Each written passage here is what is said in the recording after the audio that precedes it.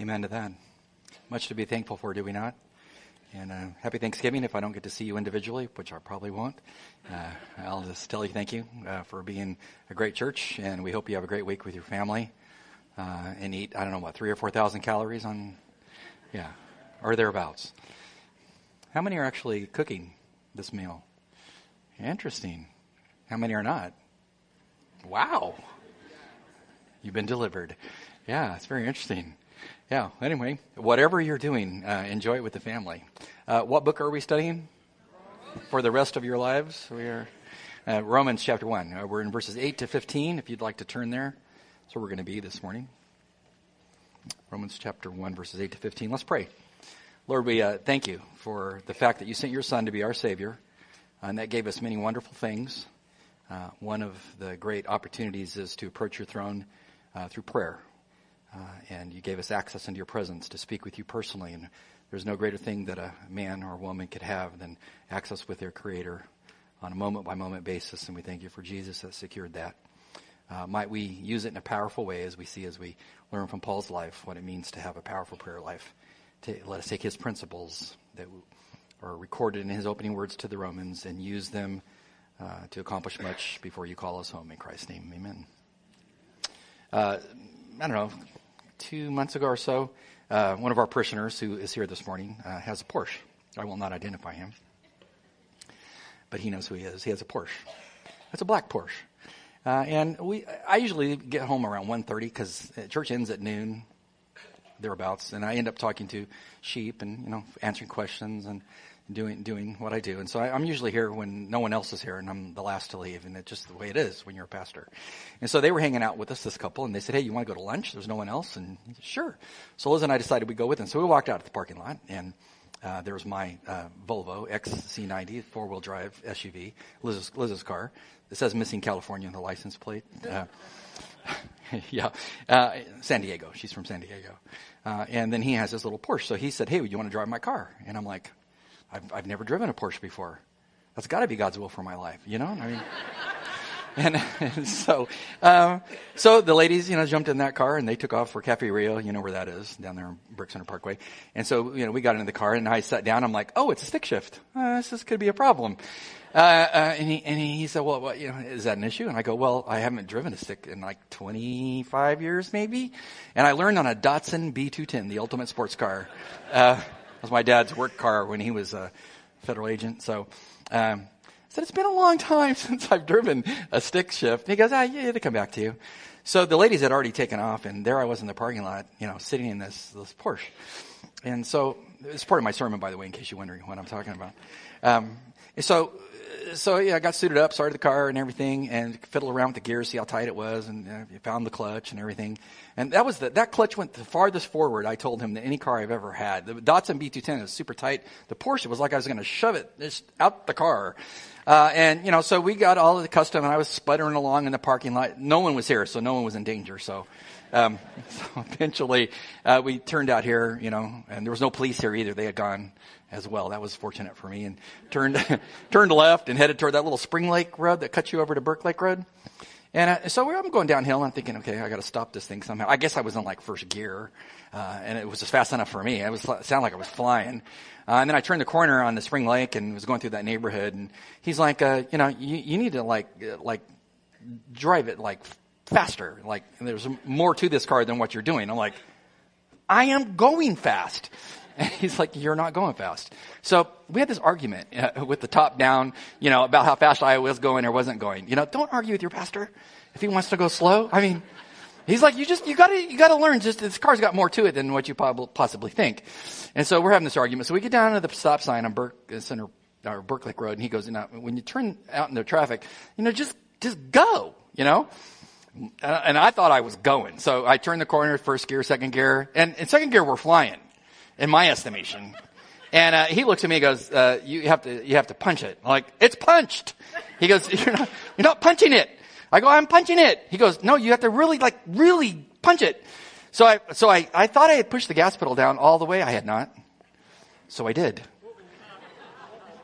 Have you ever seen Jesus? It was really quite awesome. It was a spiritual experience. I definitely, and there's a stoplight there. And I had to hang a left there. It was like, we were flying. And I was in shock. Have you ever pulled G's in a car? A lot of you are pilots, fly military aircraft and stuff. It felt like I was pulling G's because my whole midsection, I could feel it being pushed back toward my spine into the seat. That's how fast we were going.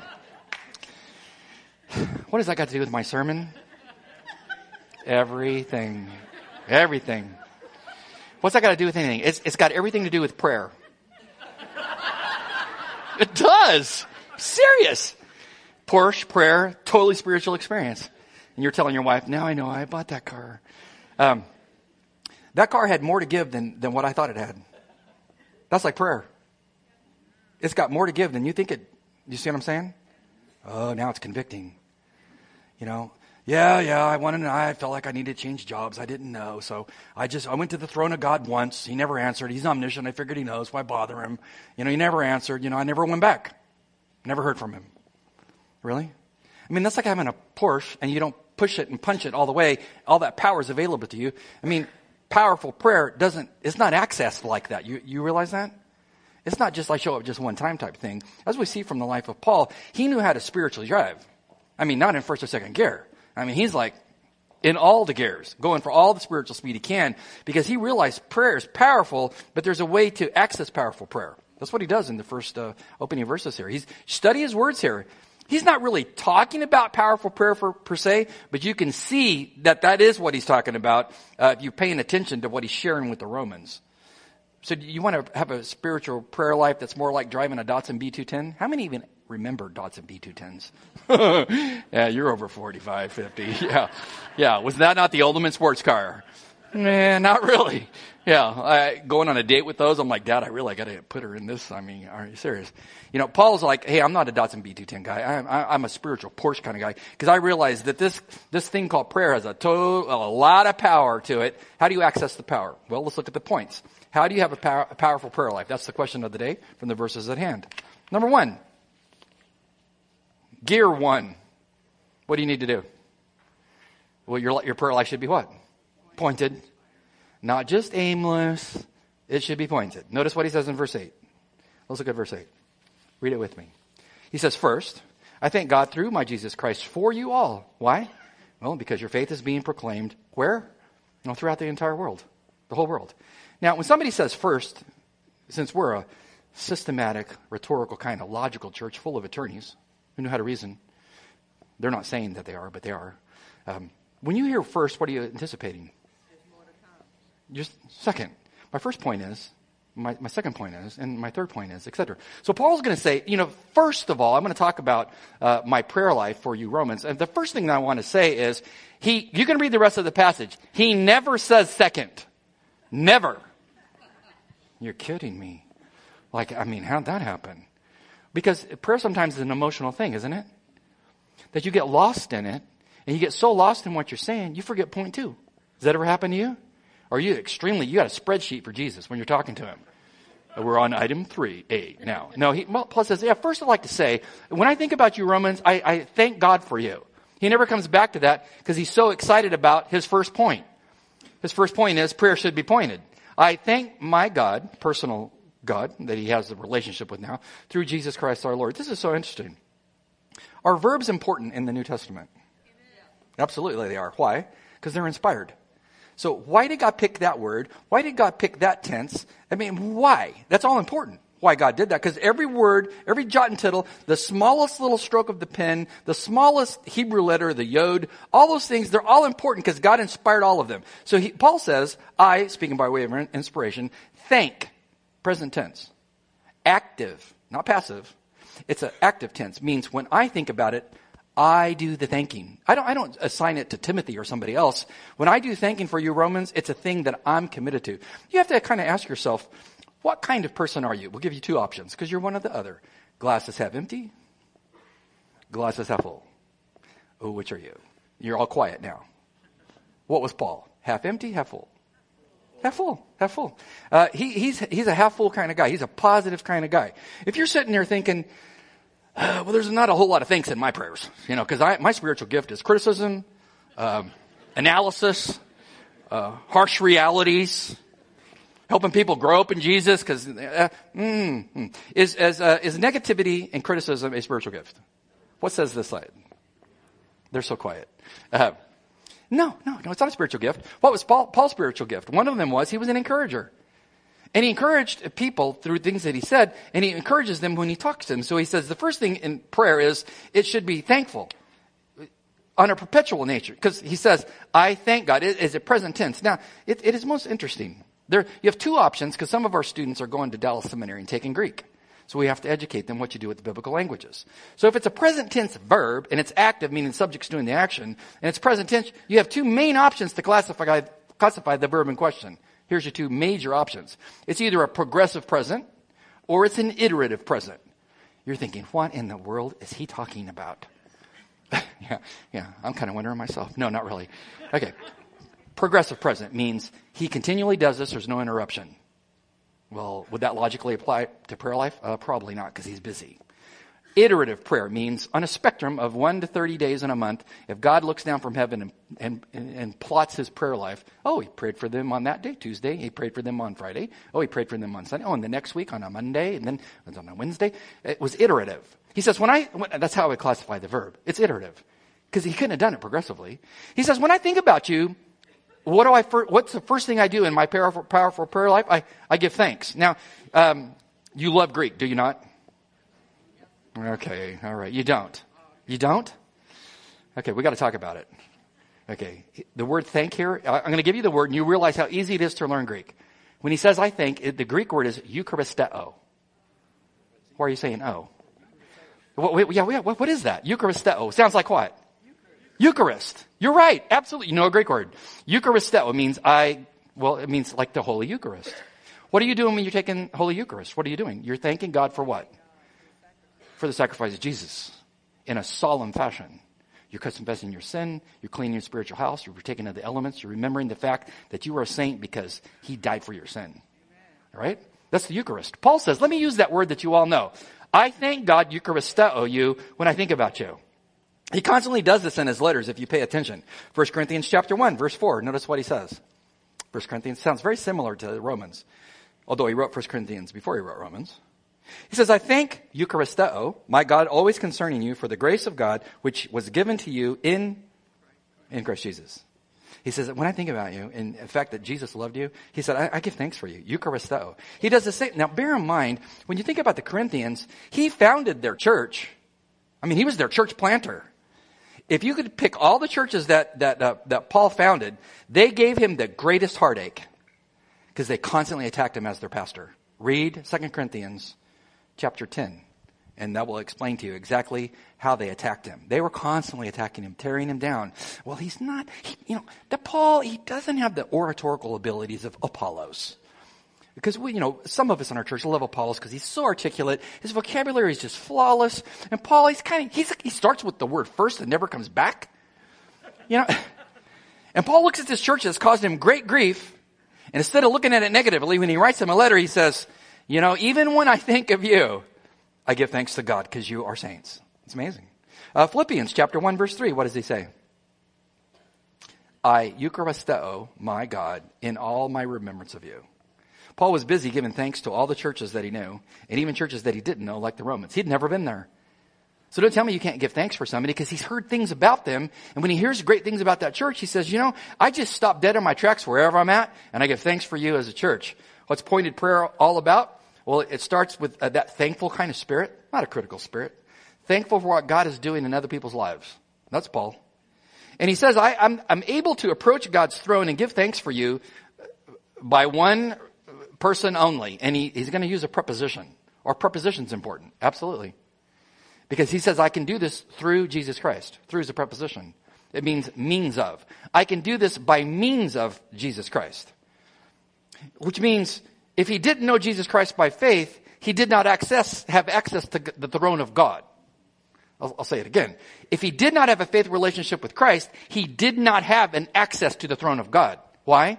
Because he says, I pray and give thanks through. There's no other way. It has to come through Christ. I give thanks through him. Romans chapter 5. Notice how he uses the preposition to dia in Greek, through. Chapter 5, verse 21. He says that as sin has reigned in death even since the fall of Adam, even so grace might reign through righteousness to eternal life through who? Well, through Jesus Christ our Lord. Where do you get righteousness from? Not your works. You get it from Jesus' works. How do you get his works that are righteous? You come to him in faith and repent. Trust him as your Savior. He says that through is huge. Titus chapter 3 verse 5 says, he saved us not on the basis of deeds which we've done in righteousness. He said, I used to think I was getting to heaven by my deeds. I found out when I ran into the resurrected Lord, that's not how you get into heaven. He says, but we get salvation because of his mercy, by the washing of regeneration and the renewing of the Holy Spirit, whom he, God, poured out upon us richly, notice the preposition, through Jesus Christ our Savior. Are there multiple paths to God? No, there cannot be. Because we've talked about the law of non-contradiction. You can't have two things that are diametrically opposed to be true at the same time in the same sense. It's impossible philosophically and logically. It's impossible theologically. Either Jesus is the Savior or he's not the Savior. If Jesus says he's the way, he's the way. He's not a way. He says, I go to the throne of God through Jesus. He's the only means to get to the Father's presence for prayer. He says, when I gain that awesome access, the first thing I think about is you. You got to think about your prayer life. Number one, do you have an access by faith through Jesus? Do you know Jesus? And if you have that access, when you get the access before God, well, do you begin speaking about it to the saints in a positive fashion? Or praying for them? Oh, Lord, they just need to get their act together. I don't. I've reached a really great, mature place. There's other sins you might need to be praying about.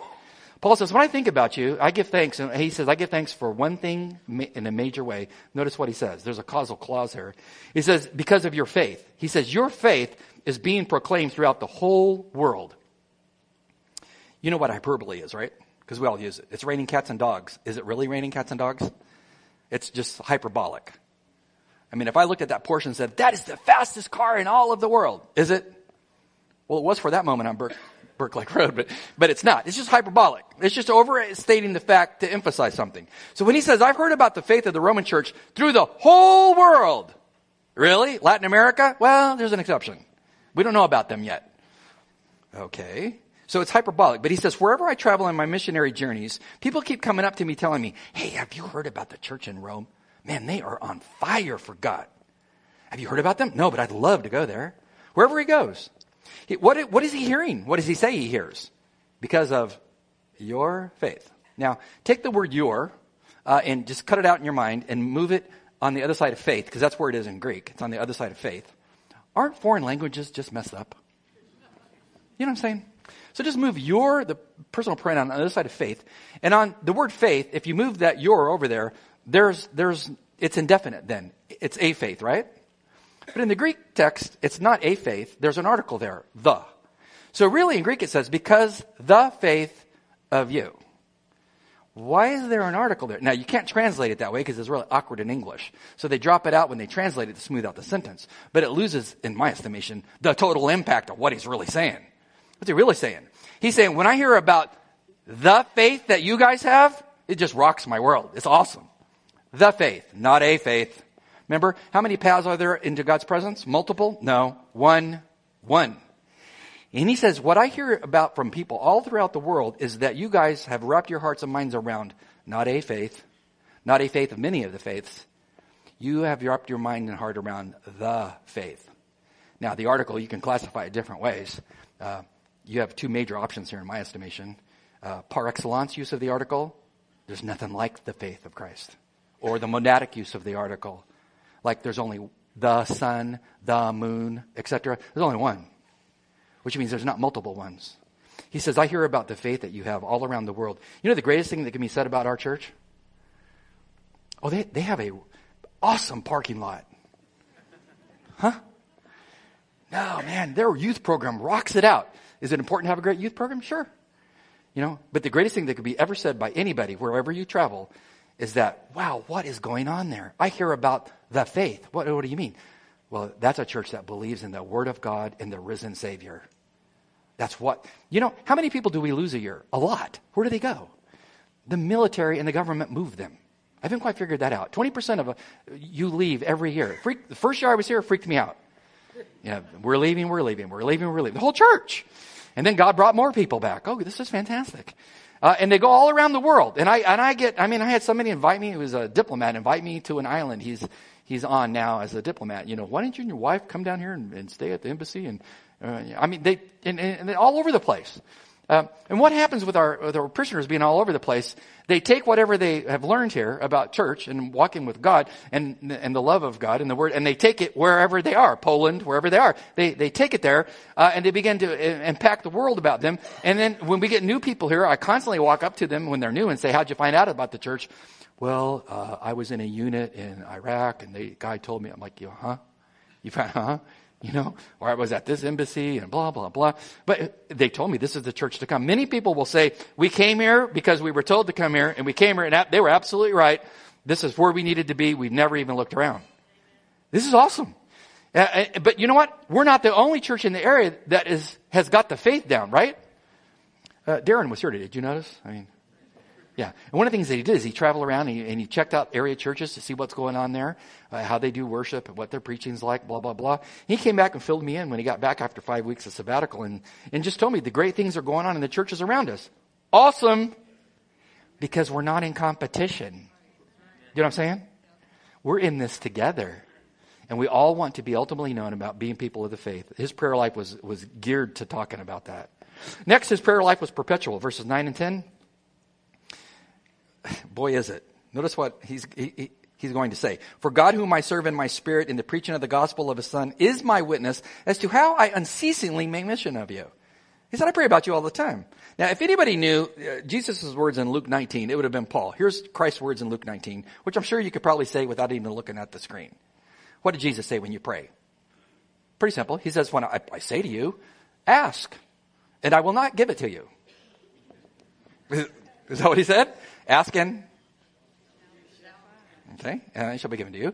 Seek, and sometimes you'll bump into what, no. Seek, and you shall find eventually.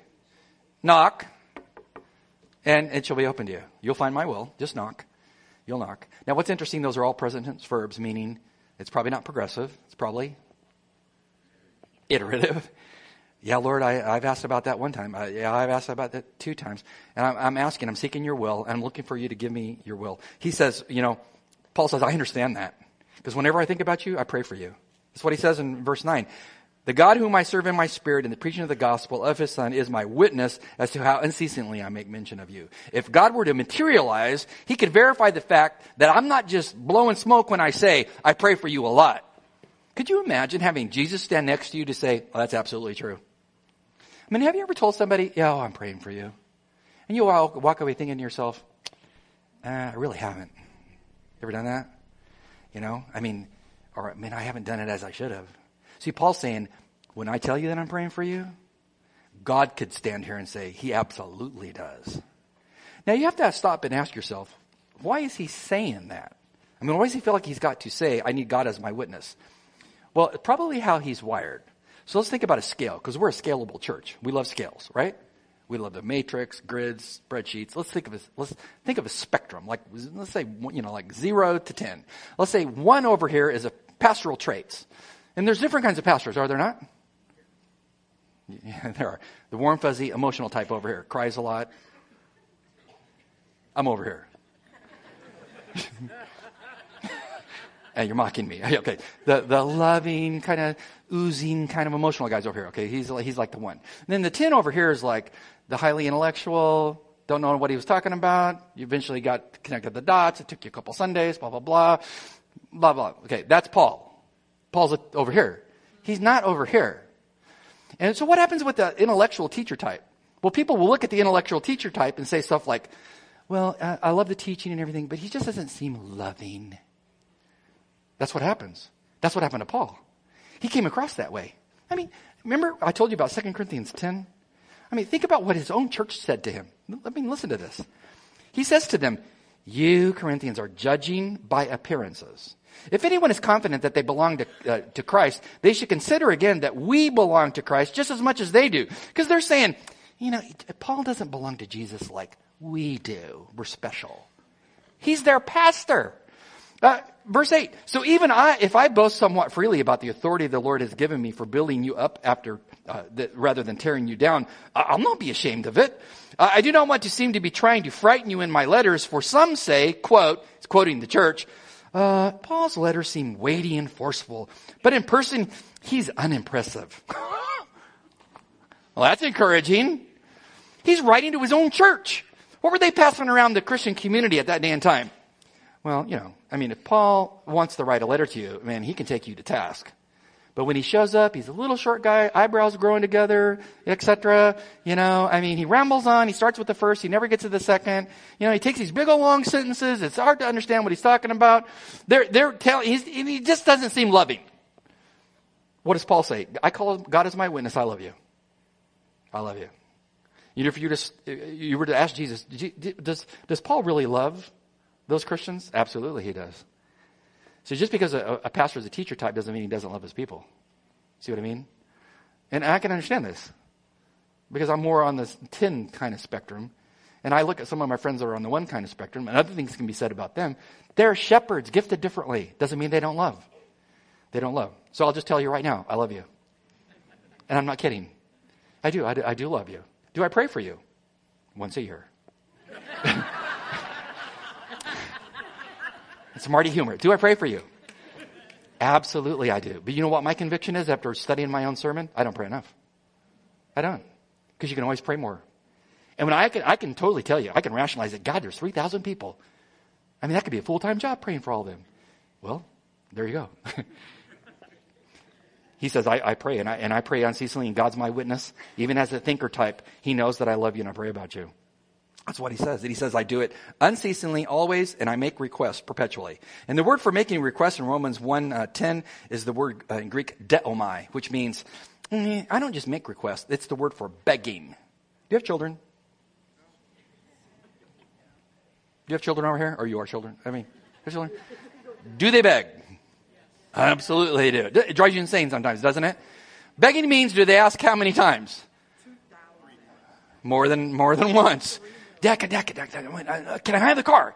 Son, you destroyed it last weekend. No, but I know the family has another one. I won't do it to the second one. Nope, you're not touching the second car ever in your lifetime. Etc. They're begging. Dad, rent me a car. Are you kidding me? Get a job. They're constantly begging. But Paul says, when I pray, God's perspective on my prayer life, it must seem like deomai. It's like I'm begging. What was he begging for? That he could come see them.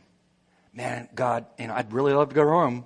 I've been all over Asia Minor. I've been to Greece. I've been on 3 missionary journeys, but I'd really like to go to Rome. Can I go to Rome? Why do you keep closing the door to Rome? I'd really like to go to Rome, God. Could you imagine if you're God on his throne, you see Paul coming again in prayer?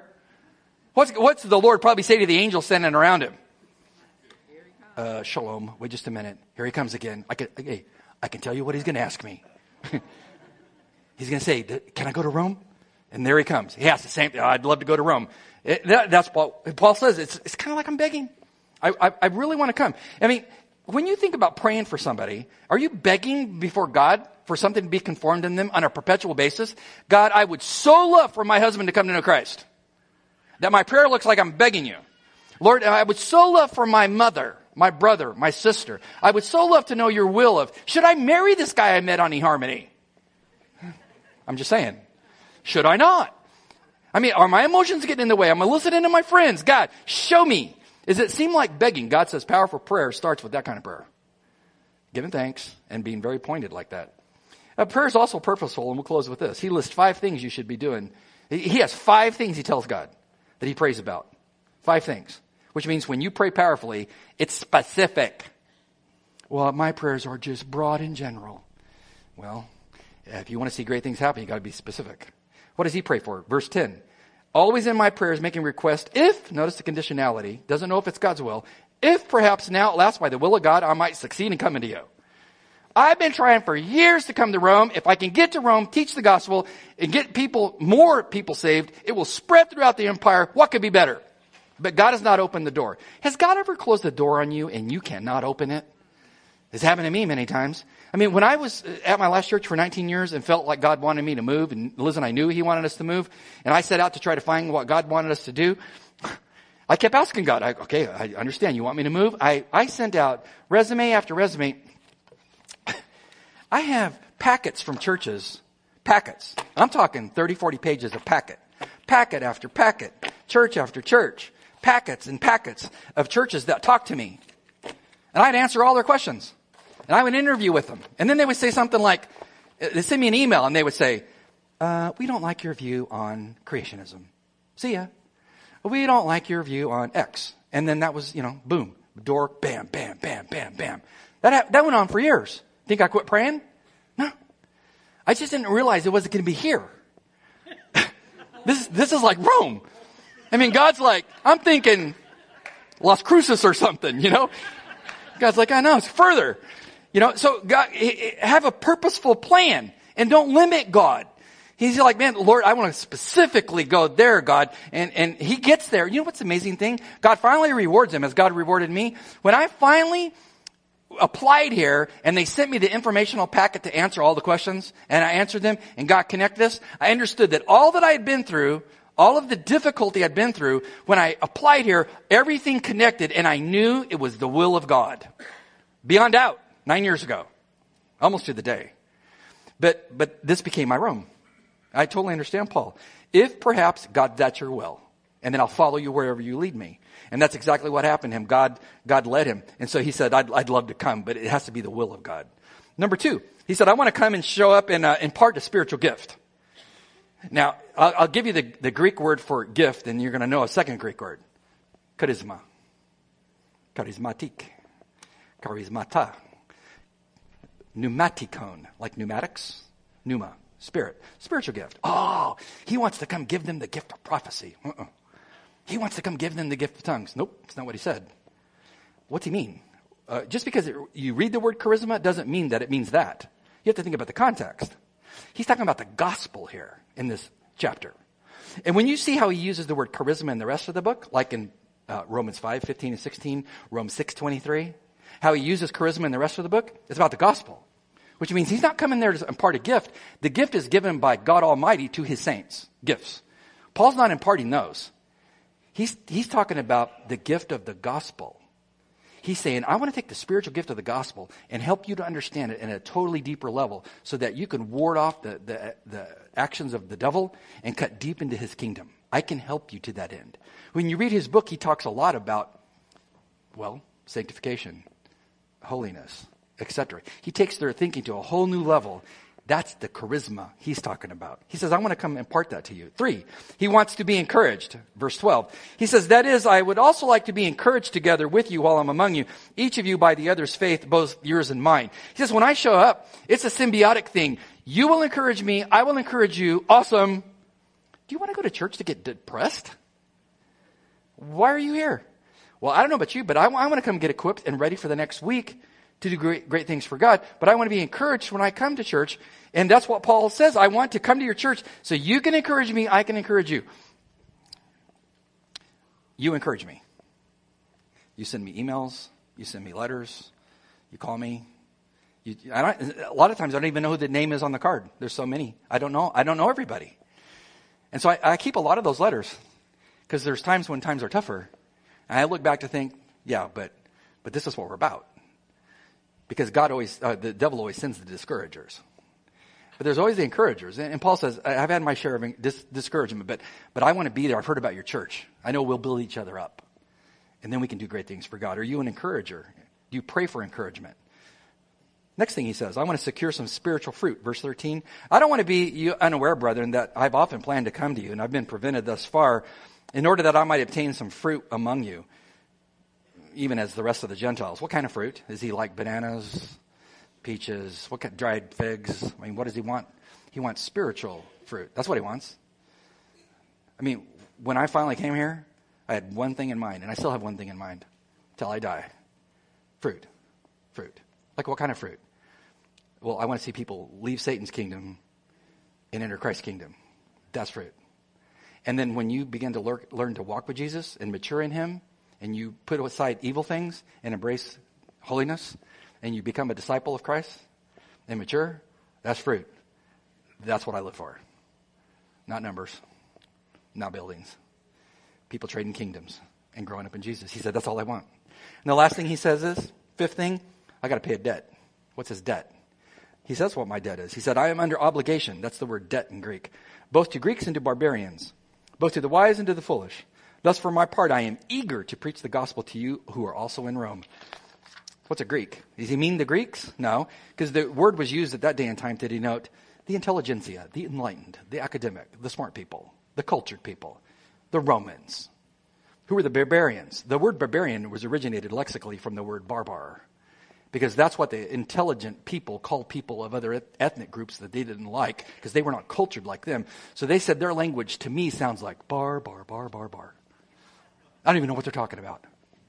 He says, you know, you could be the greatest person in the Roman Empire, politically, intellectually, professor, whatever. You could be at the bottom of the heap, a slave, whatever. I'm coming because you need Jesus. Christ died for all of you. And he says, whether you are a wise person or a foolish person, whether you're a person that understands, don't ever take the first drug because you'll be sucked in, or a foolish person who's been sucked in, and it is all you live for. He says, I'm coming for all of you because there's room at the cross even for you. What do you pray about? Paul says, well, I pray powerfully. He does three things. It's test time. He does three things. What does he do? His prayer is powerful because it is pointed, it is purposeful, and it's perpetual. It's those three things. It's all of those things. That's how you access great power for God. And it's just like that old Porsche, isn't it? There's more power there at the throne of God that you must access, and how easy it is, well, to go for it. Let's pray. Father God, thank you for Paul's example. He tells us how a devout, mature saint functions when they're before your throne in prayer. Might we individually and corporately be a church that's great in the faith in a deeper, more profound way than we have been. Grow us, shape us, mold us. And if anyone among us does not yet know Christ, might they become the fruit of this message to eternity. In Christ's name, amen.